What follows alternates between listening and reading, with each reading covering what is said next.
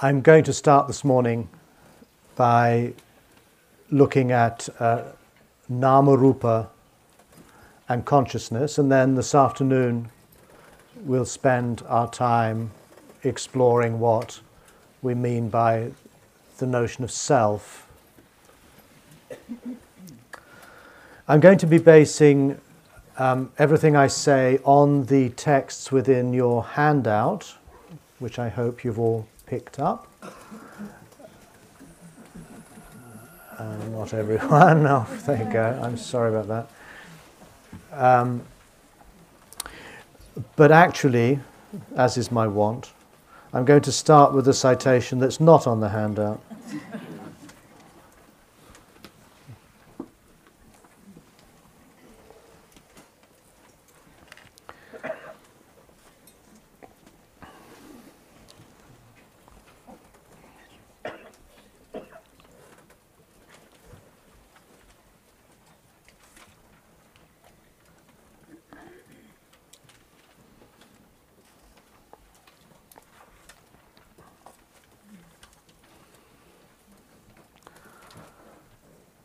Now, what I think I really need to emphasize is that what the Buddha is concerned to address is the experience that we are having right now. The experience, likewise, that may become more stabilized and clear when we sit still and we pay attention to the breathing and the body and our feelings, that's the starting point. That we don't find in the early suttas, the early discourses that are in the Pali Canon, any mention of the ultimate truth. Unfortunately, from my point of view, Buddhist thought has become bedeviled by this doctrine of the two truths. That there is some ultimate truth, param artha satya, a truth of final meaning or highest meaning, and samvritti satya, truths which are just conventional or relative. All Buddhist schools of thought, from the Theravada through all the different Mahayana philosophical schools, are to some degree premised on this distinction, on this split. Of course, a great deal of ink has been spilled trying to reconcile these two truths and to tell you that in fact they're not really separate at all, but they're just different ways of talking of the same thing, or something like that. But I would suggest that the whole distinction is unnecessary. That the Buddha spoke for 45 years, as far as we know, never having recourse to such a vocabulary, such a language, such an assumption. So one of the problems I find in trying to understand the import of what the Buddha was trying to do is to clear away a lot of Buddhist ideas that have somehow obscured the field. In some ways, I found it necessary to unlearn a lot of what I was taught.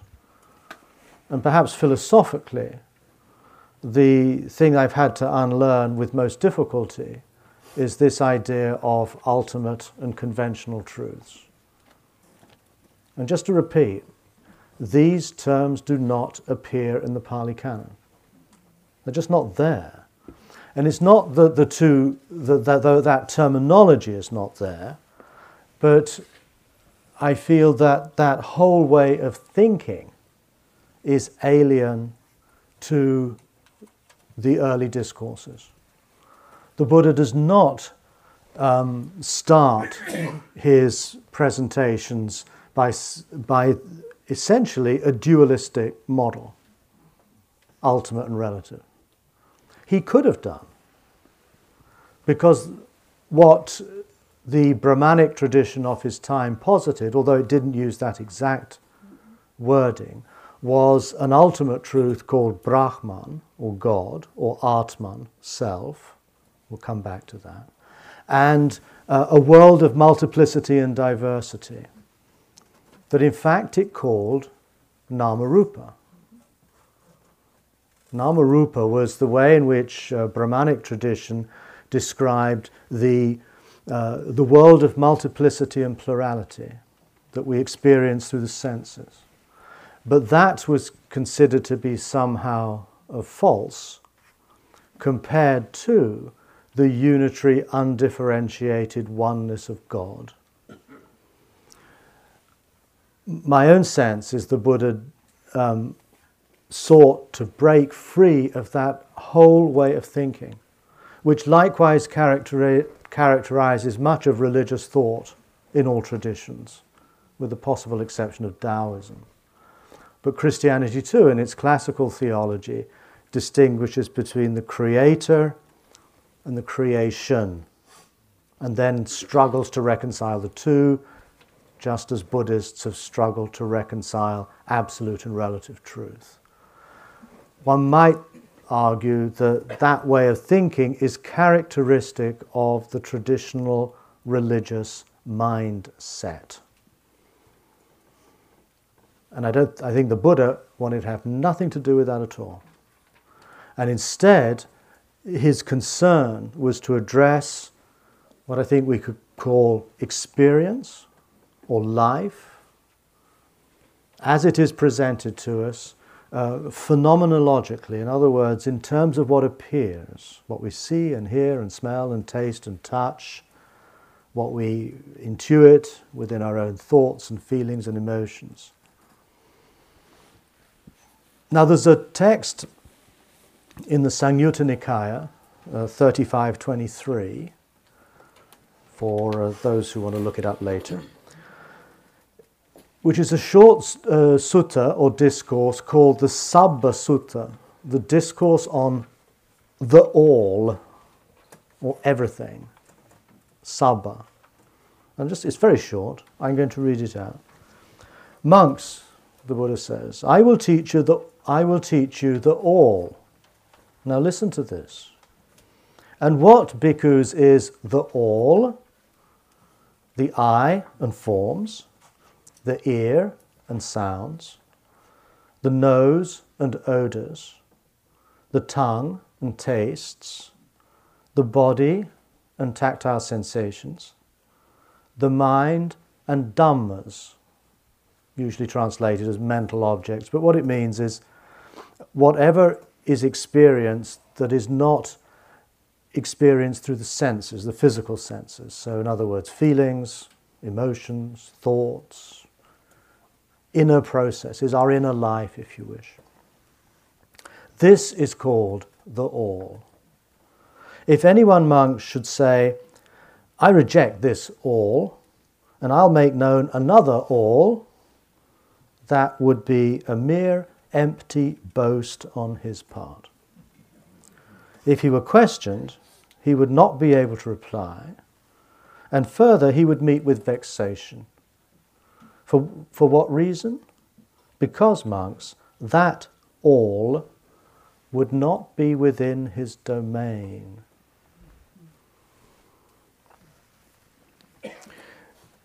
This text, I think, is, at least for me, a foundational document. It makes it quite clear that the Buddha is not interested in anything that is somehow beyond the domain of our sensory experience. And by sensory, he includes mental experience. There's no room in here for some kind of transcendent reality, however we name that. Some reality that in some ways cannot be known by our ordinary consciousness, to which we have to appeal to some privileged kind of consciousness.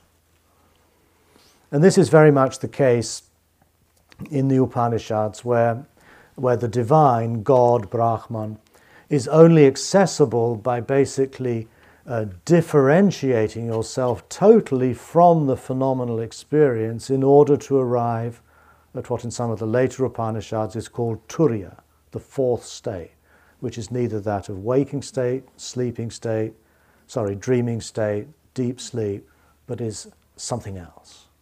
And that has access to Brahman, Brahman being utterly other than anything to do with phenomenal experience.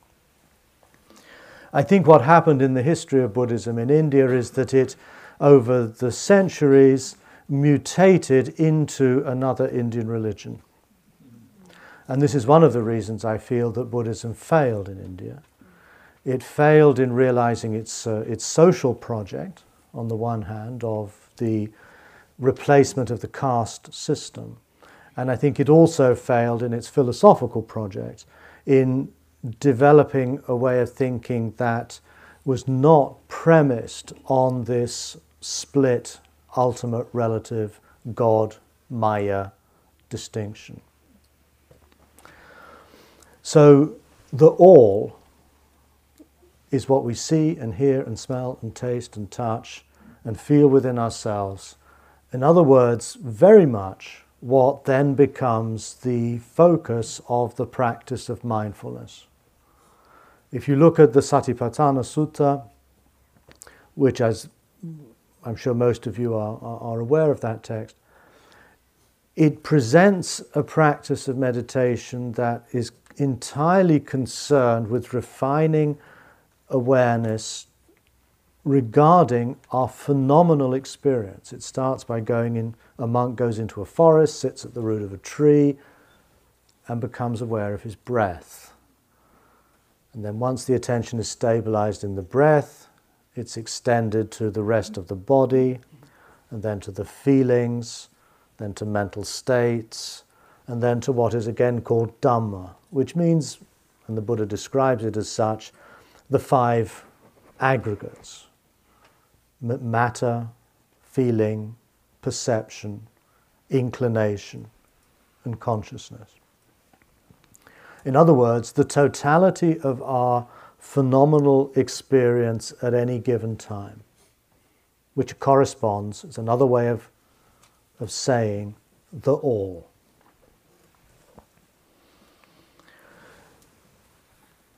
There is no word in Pali or Sanskrit or Tibetan that corresponds to our word in English, experience, or even, in fact, to the way we use the word life.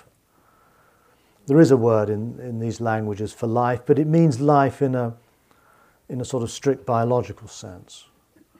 Whereas when we say, what is the meaning of life, what I think we're getting at is the meaning of this experience, this existence, this condition of birth, sickness, aging, and death. What is that all about? How do I live truly and authentically and responsibly within that condition I find myself? So we could translate the all, which in English does sound a bit clumsy, as life or experience. And what, monks, is experience? The eye and forms, the ear and sounds, the nose and odors, and so on. This is called experience. And so on. I don't think the Buddha was interested in questions about the nature of reality, and particularly in an ontological sense. In other words, to try to understand what things really are. That certainly becomes a key interest in later Buddhist philosophy. And again, the whole notion of ultimate truth is basically designed to answer that kind of ontological question. What is the nature of things? What are things really? That was not the Buddha's interest. The Buddha was interested, as he repeatedly said, in dukkha and the ending of craving. Again, this is often stated as dukkha, suffering, and the ending of suffering. But when you look at how he defines dukkha nirodha, the ending of suffering, he defines it as the ending of craving or grasping. So I would summarize his project as that of understanding dukkha. Suffering is an inadequate translation, but it'll do for today. In other words, the existential condition we are in now, and the ending of craving, which is craving being the inappropriate response to our condition that only leads to further discontent and, more significantly, prevents us from opening up into a way of life that is not conditioned by craving. So in other words, he's concerned with a clear and still acceptance of the state we are in now, and another way of responding to that such that our lives are enabled to flourish rather than to get caught up in cyclic patterns of attachment and fear and hatred and egoism and so on. Now we could unpack this idea of the all or experience through the model of the 5 aggregates, and I'm assuming that you've come across this 5-fold description of experience. I'll repeat them again. Rupa, which means matter or form, Vedana, feeling, Sanya, perception, Sankhara, inclination, usually translated as mental formations, which frankly is really quite incorrect. It's not what it means. It suggests something that has been formed, mental formations or volitional formations. But in fact the word sankhara is an active term. You have sankhara or samskara, sankhara in Pali, and samskrta or sankhata, which means that which does the forming and that which is formed. Formation suggests something that is formed, but the word sankhara is that which does the forming. That's why I prefer inclination. We incline towards doing something. Sankhara defines the active dimension of our experience, the responsive or reactive dimension of our experience, not what is formed. So inclination, I think, works better. And consciousness is the 5th. Form, feeling, perception, inclination, and consciousness. We're going to come back to that because the model that I'm going to look at, which is, I think, a complex and dynamic way of talking about the same thing, is Namarupa and consciousness, or Namarupa Viññana, Namarupa and consciousness.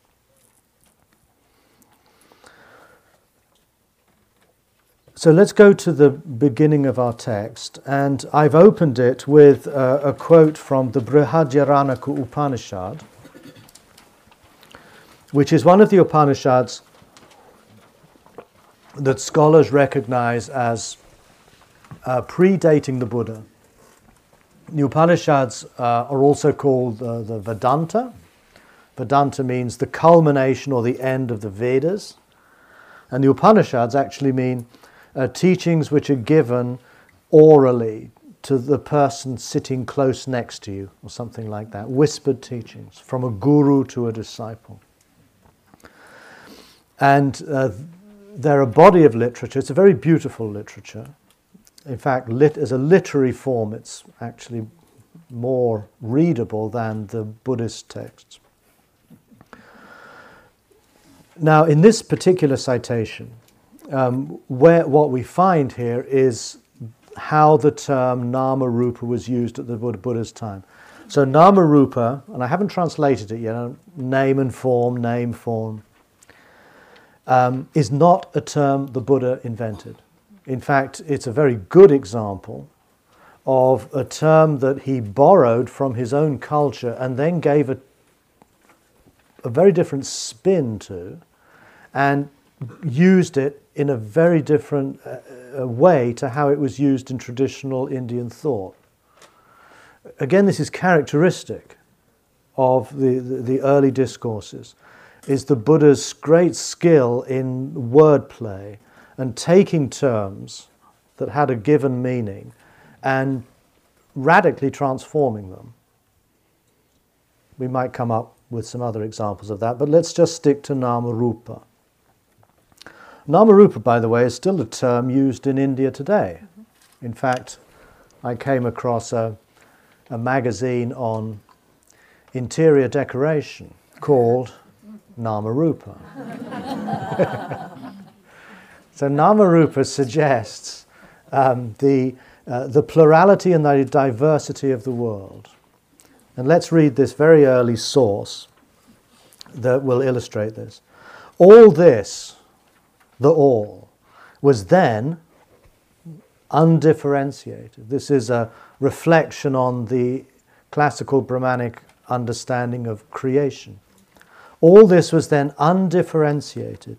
It got differentiated by name and form, so that one could say, he is so-and-so, and has such and such a form. Therefore, at present also, all beings are differentiated by Namarupa. Remember, there's no and in the original. Name, form. All beings are differentiated by Namarupa, so that one can say, oh, he is so-and-so, and has such and such a form. So there are two things that are implied here. One is plurality, multiplicity, differentiation. In other words, the phenomenal world of differences, of different things. Everyone I look at in this room is a distinct, different person with a particular form and a particular name. So name, form, are the ways in which we distinguish one person or one in anything from another person and object. So on the one hand, it suggests plurality, differentiation. On the other hand, it suggests individual identity.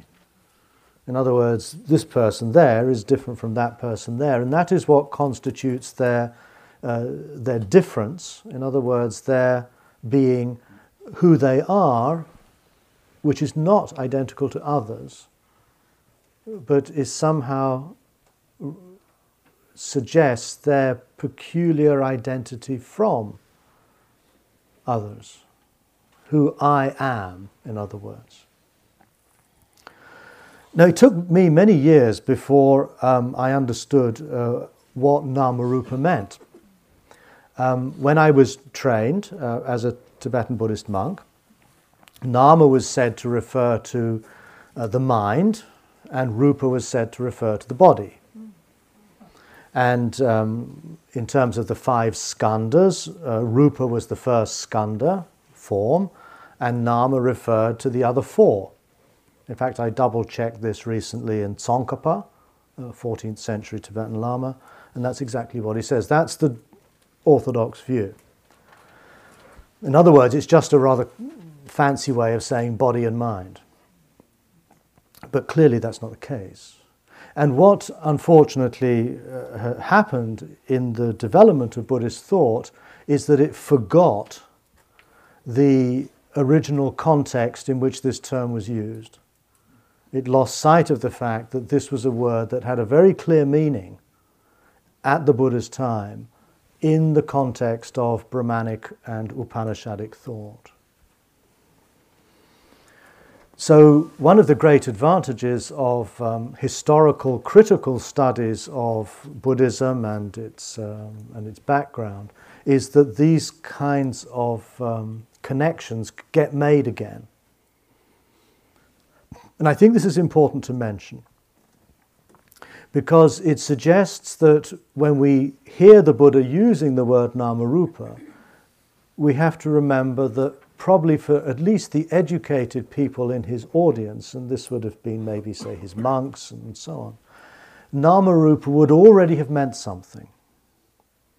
It meant the differentiated world, and it suggested the notion of a clearly recognizable individual. And again, this is a term the Buddha then calls atta, self, which we'll come to this afternoon, in distinction from the classical notion of Atman, or self in the sort of ultimate sense of our true inner essence, which is identical to that of Brahman.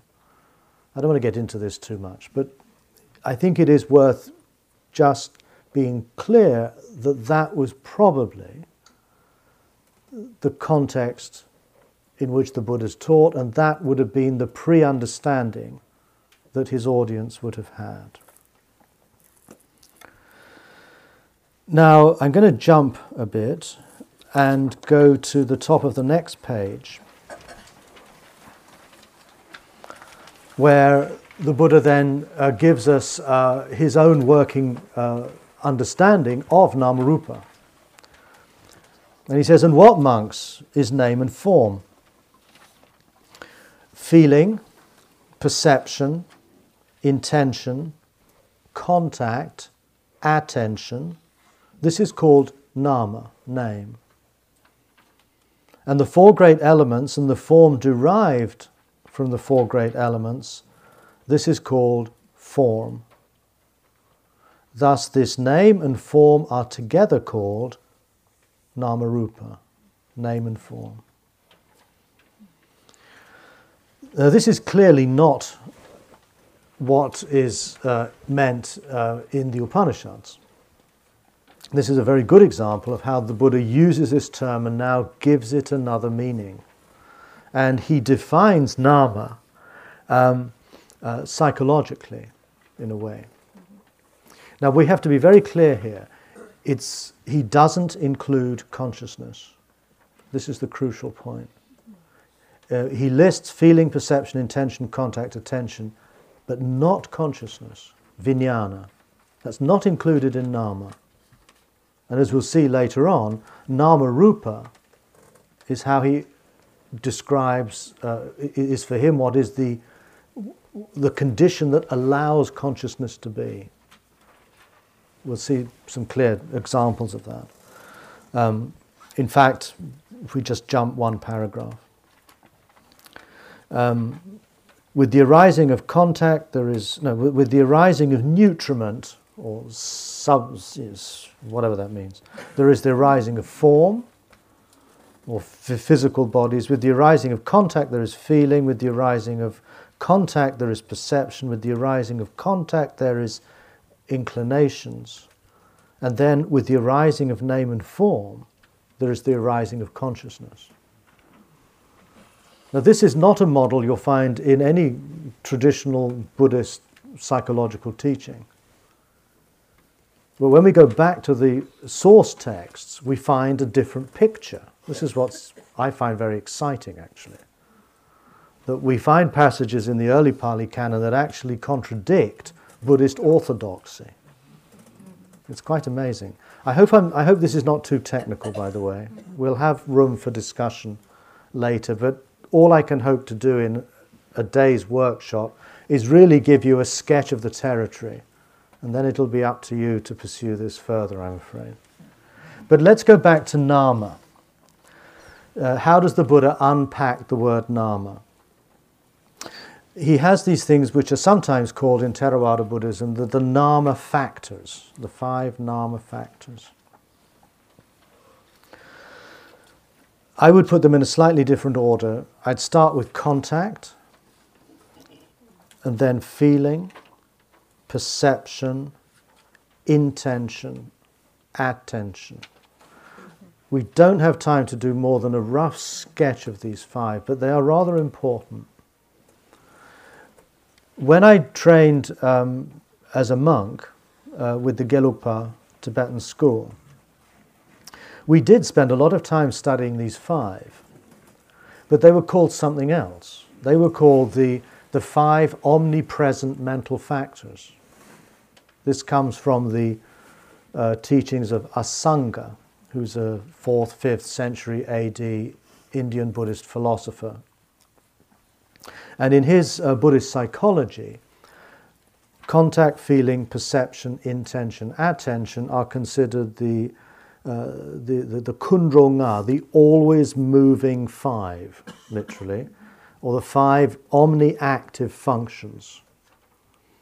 And for Asanga, consciousness is not possible unless these 5 functions are active. So again, Asanga clearly distinguishes between consciousness and these 5. But what Asanga has forgotten is that these 5 were called by the Buddha the nama factors, nama or name. I never learnt that until I came back to the Pali Canon. But again, I do think Asanga gives a very good understanding of these 5. What these 5 describe are what one might call the arc of experience. And again, I'm using the word experience as a synonym for the all, the totality of our sensory experience that we're having right now. Now, I think what the Buddha did is describe this as an arc. And rupa refers to sights, sounds, smells, tastes, tactile sensations. And they impact the sensitive organism, the wakeful organism. That's contact. There is an impact of the world upon the senses. This is called passo in Pali, which means literally touch.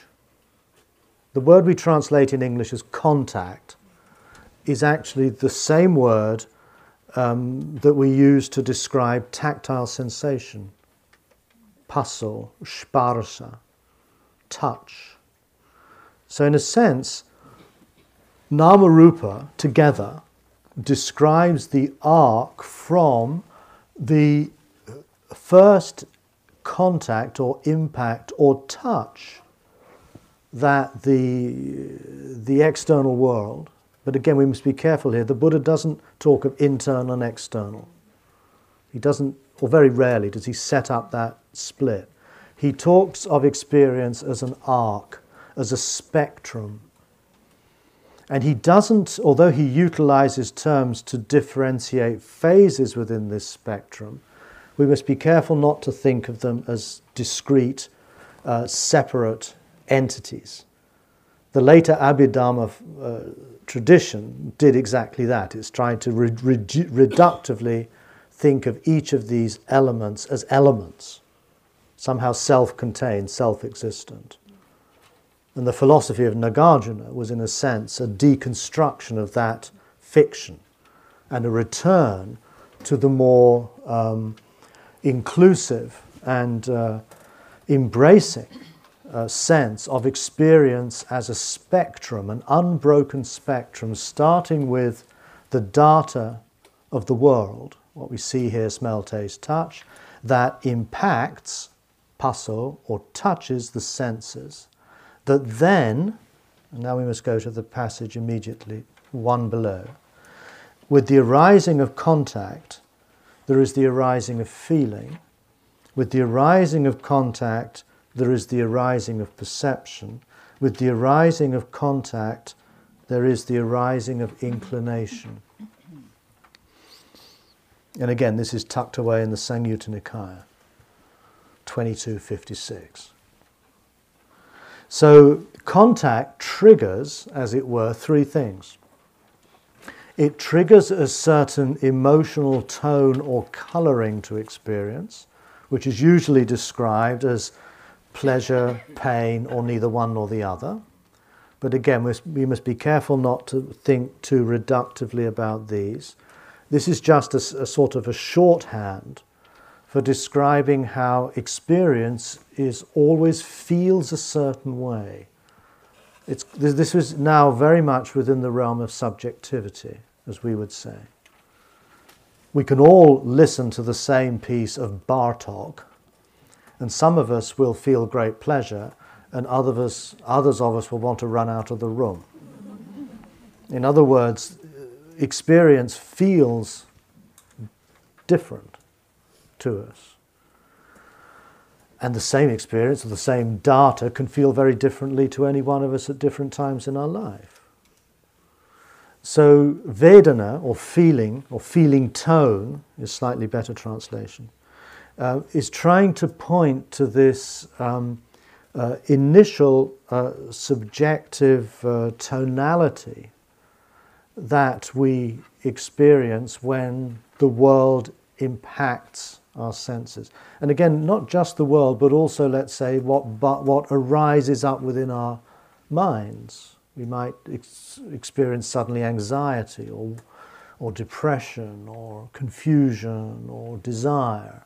And we feel a certain way about that too. It feels pleasant or unpleasant or somewhere in between. There's a lot of confusion around this, neither pleasant nor unpleasant. I think this is just shorthand for what can't be registered as explicitly pleasurable or painful. It's a spectrum, really, I think, that runs from agony on the one hand to ecstasy on the other, and everything in between. Everything in between. That's Vedana. So contact gives rise to Vedana, to this feeling. Contact also gives rise to perception. Sanya. Now sanya, if you analyze the word literally, nya is the Sanskrit root to know, and sang means together. So it's knowing together. It's what puts our experience together. What, as it were, enables it to make sense.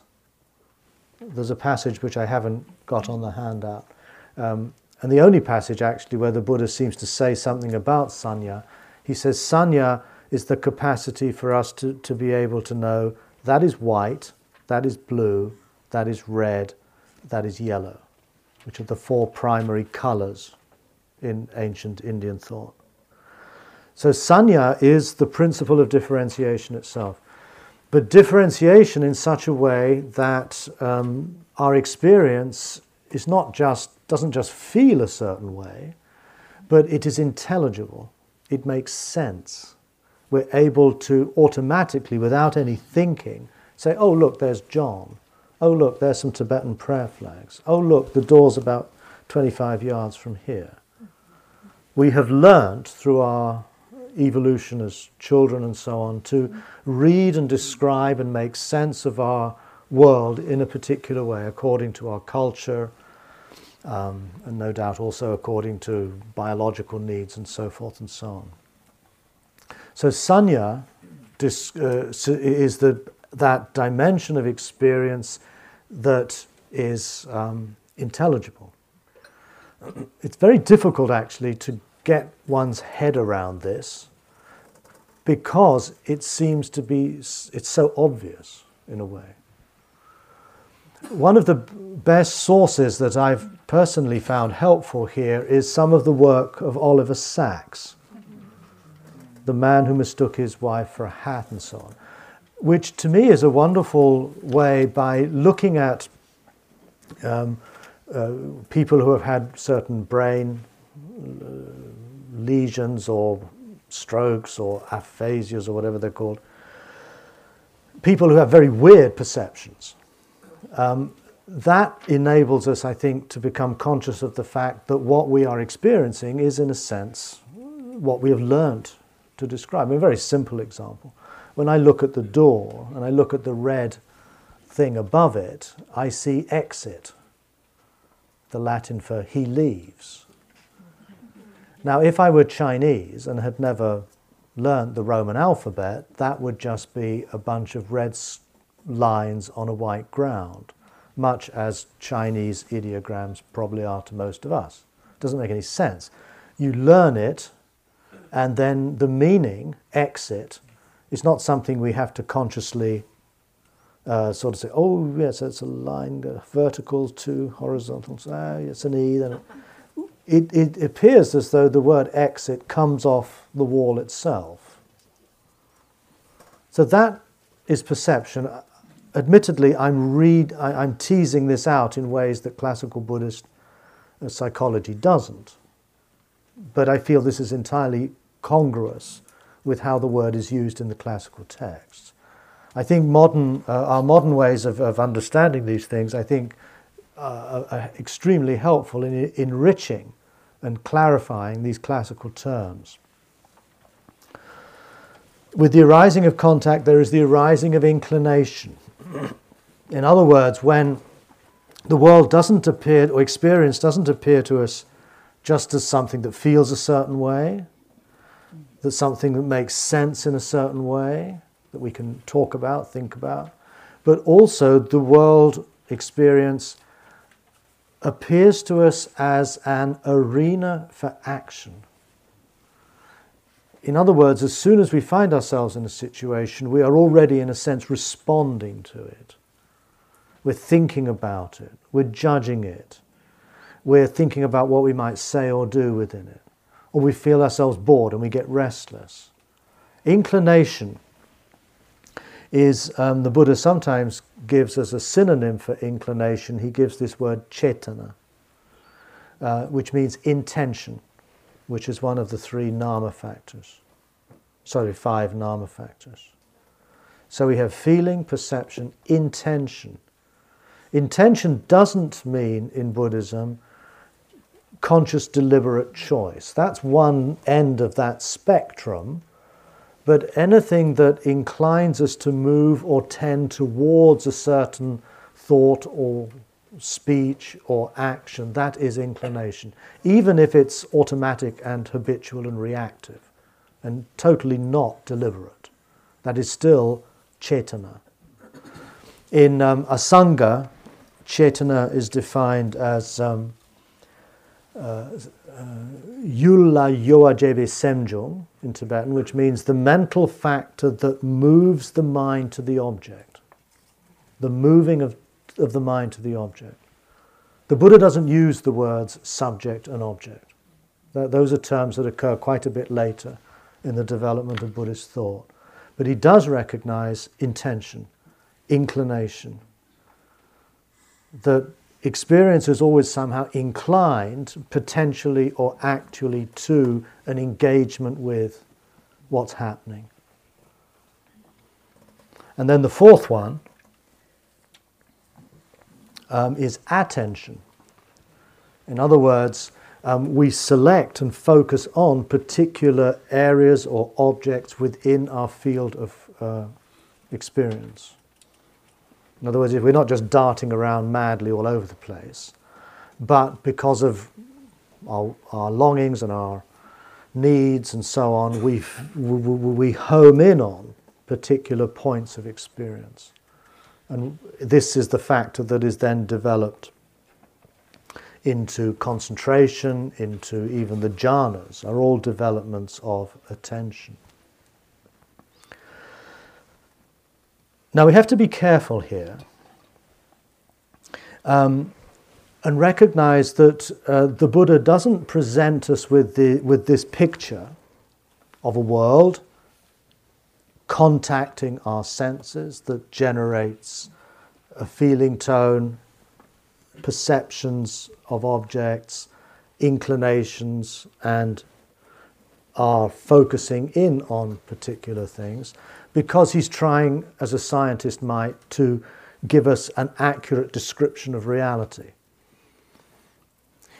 That's not the aim of the Buddha's project. The aim of the Buddha's project is to give us a way of encountering our experience that will enable us or help us realize the goals of his path. In other words, to become wise, compassionate, awake, and so on and so forth.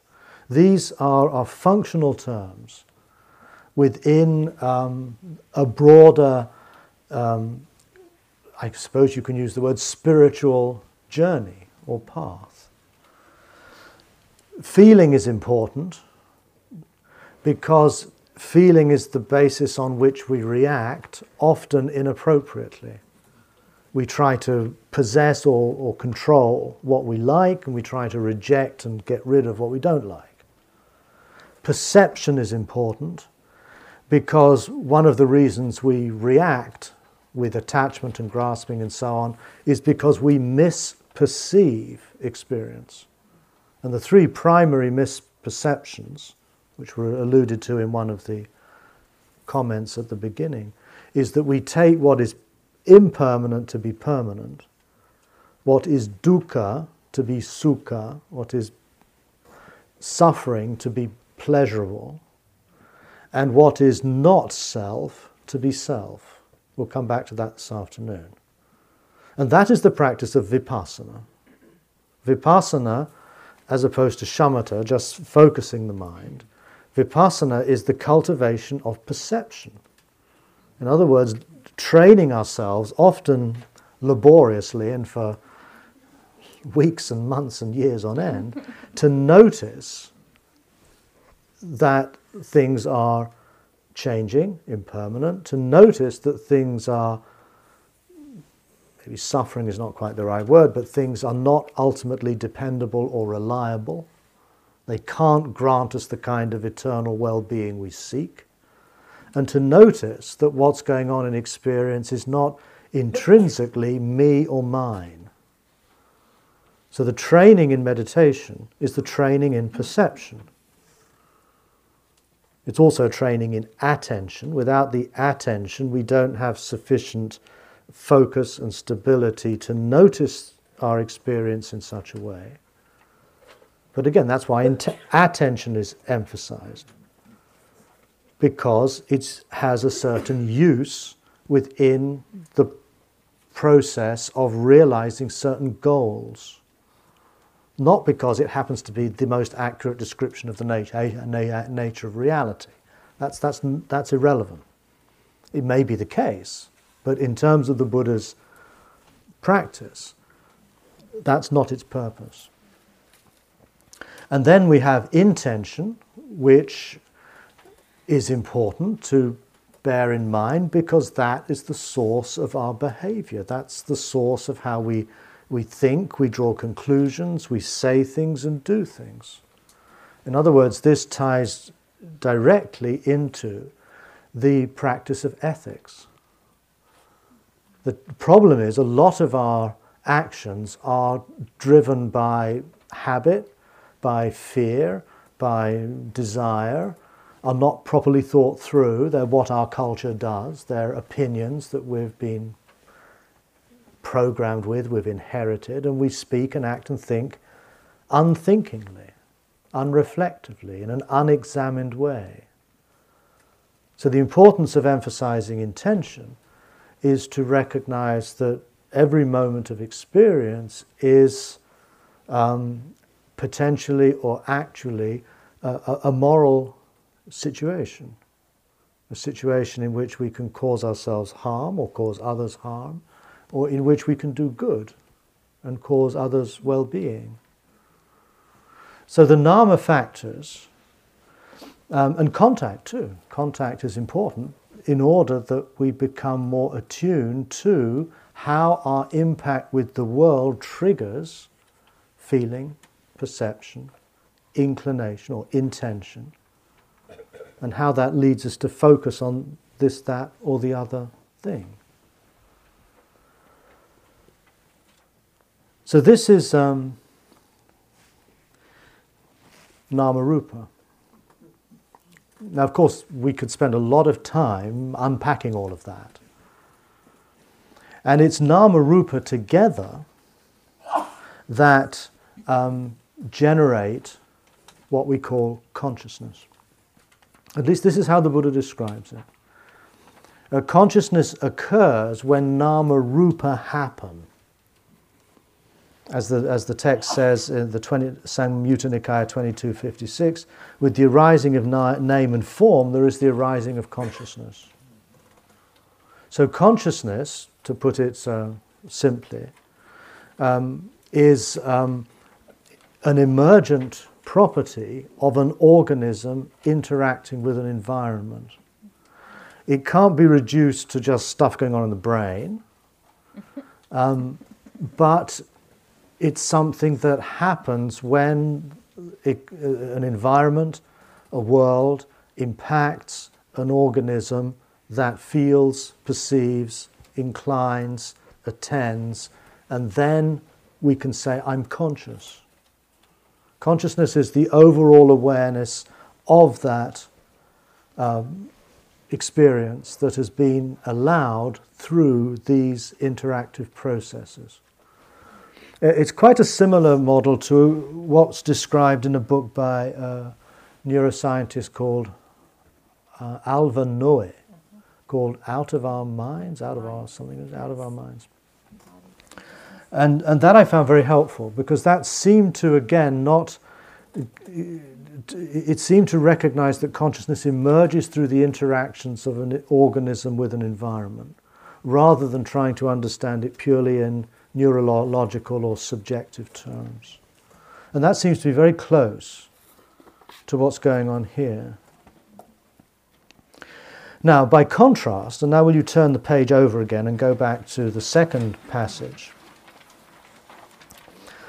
The second passage is a passage from Majjhima 38, and it concerns a dialogue between a fellow called Sati the fisherman's son, who's a monk.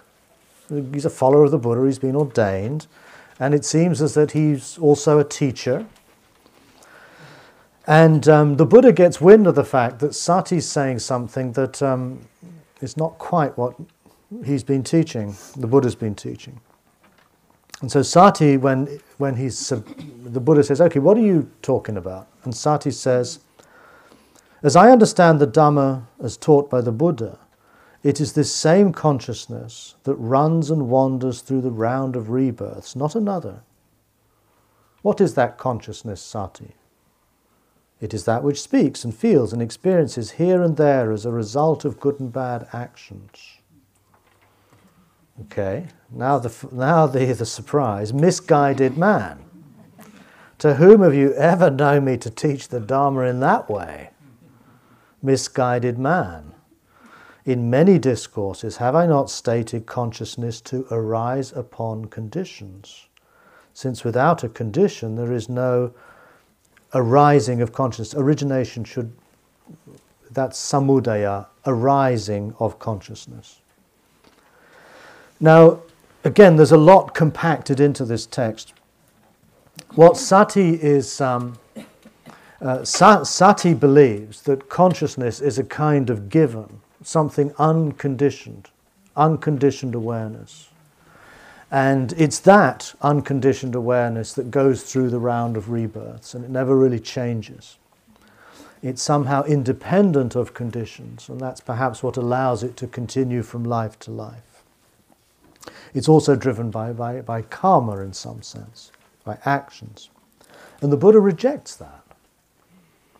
Now this might sound strange to us because it's often suggested in some Buddhist philosophies that this is actually the way it works.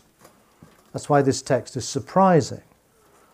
It conflicts with what is often taken to be Buddhist orthodoxy. Monks, consciousness is reckoned, and here he gives an example, by the particular condition dependent on which it arises. When consciousness arises on eye and forms, it's recognized as eye consciousness. And then he goes ear and sounds, nose and smells, tongue and tastes. Just as a fire is reckoned by the particular condition dependent on which it burns. When fire depends on logs, it's called a log fire. When fire depends on grass, it's called a grass fire, and so on.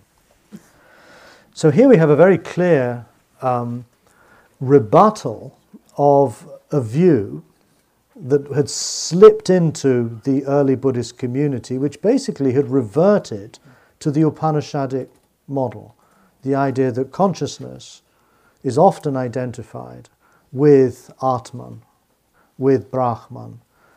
Consciousness is somehow unconditioned, pristine, and which animates us at our deepest level. That is our truest consciousness. And the Buddha seems to turn that whole thing on its head and says, no, consciousness is not what gives rise to our being born in the world. Consciousness is a consequence of our being born in this world. Consciousness is as ephemeral and as contingent as anything else. So for the Buddha, the 5 aggregates, including consciousness, Namarupa Viññana, including consciousness, are simply descriptions of an impermanent, a dukkha, and an impersonal set of processes that generate what we can call experience. But consciousness is not privileged. It's not ontologically privileged as being somehow more real than everything else. Yes, we're going to have questions afterwards. I'm really struggling to finish within my hour. And then you can start the questions. Okay, then I'd like to conclude with just the last 2 passages here, which we'll just really almost have to read out. Some of you are probably familiar with Namarupa from the 12 links of dependent origination, right? Which are, again, ignorance gives rise to sankhara, inclinations. Inclinations give rise to consciousness. Consciousness gives rise to name and form. Ah, you see, wait a minute, I thought it said... It does say in the 12 links that consciousness, Viññana pachaya namarupa, consciousness is the condition for name and form. Name and form is the condition for the 6 senses. The 6 senses, the condition for contact, contact the condition for feeling, feeling the condition for craving, craving the condition for clinging, clinging the condition for existence, whatever that means, and existence the condition for birth, birth the condition for aging and death.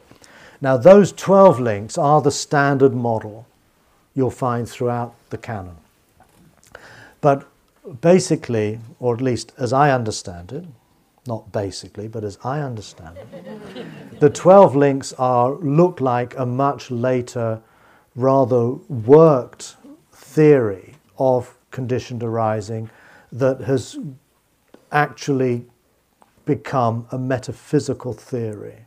In other words, it describes how we get born into this world and how after death we get reborn somewhere else. It's within a 3-life framework. It's metaphysical.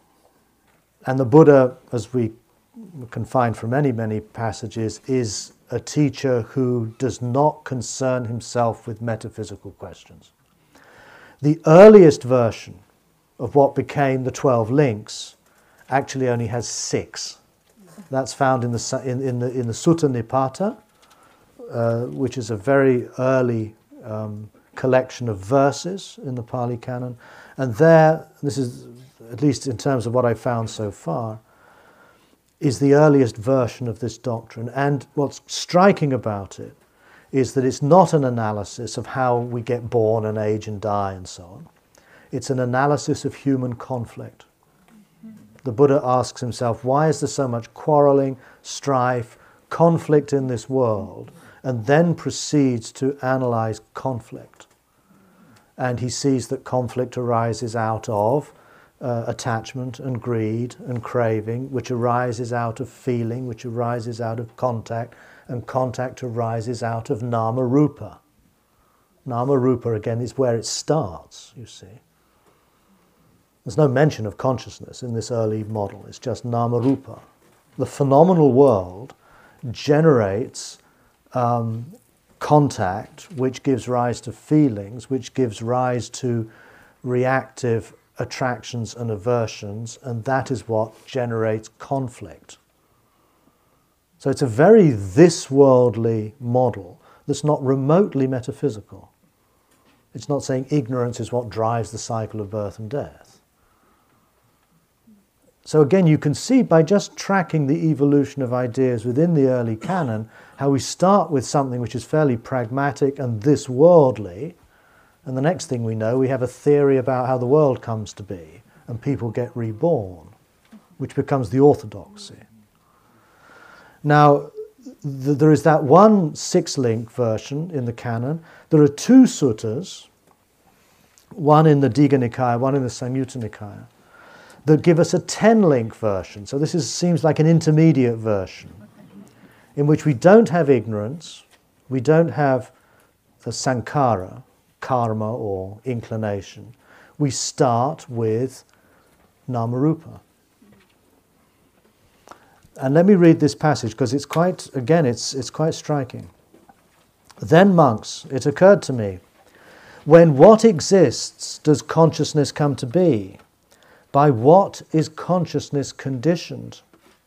Then, monks, through careful attention, same word, manasikara, as in the 5 nama factors, there took place in me a breakthrough by wisdom. When there is name and form, consciousness comes to be. Consciousness has name and form as its condition. Then, monks, it occurred to me, when this consciousness turns back, it does not go further back than name and form. It is to this extent that one may be born and age and die, pass away and be reborn and so on. That is, when there is consciousness with name and form as its condition, and here's the interesting bit, and name and form with consciousness as its condition. Now it gets tricky. Now we actually have a recognition that it's not a one-way causality. It's a two-way causality. It's a genuine example of interdependence. It's about the only specific example that you find in the early canon. And then I'm going to have to finish now. And then, as another confirmation of this interdependence, we find in the Samyutta Nikaya 1267, well then, friend, I will make up a simile for you. Just as 2 sheaves of reeds might stand leaning against each other, so too with name and form as condition, consciousness comes to be. And with consciousness as condition, name and form comes to be. In other words, they prop each other up. 2 sheaves of reeds lean against each other. You can't have one without the other. Now this is this is quite difficult to understand. I find it difficult to understand. But the way I would interpret it, and again we can open this up for discussion, is that name and form are unintelligible, unknowable, inconceivable without our ability, without our experience of being conscious. But we cannot be conscious without name and form creating the conditions for consciousness to arise. It's a bit like chicken and egg, I think. So the picture the Buddha's presenting here, and again it's suggesting, because none of these ideas are much developed, but we have in these early texts the idea of experience being the interdependence of consciousness and Namarupa. The two mutually supporting and allowing each other to be what they are. So it's a dynamic, interactive, interdependent analysis of what we started out by calling experience. So I'm going to stop there, and let's have a break for 25 minutes. I'd like us to go outside in this beautiful weather and to keep silence. Please don't get caught up in conversations, and to just walk quietly or sit quietly. One can pick up this text and read through it again. Obviously, if we need to go to the loo, have a cup of water or a cup of tea, please do that. And so we'll meet again at 11:30. It's now 5 past. And then we'll have a short period of sitting, and then we'll open up the remainder of the morning for discussion. Thank you.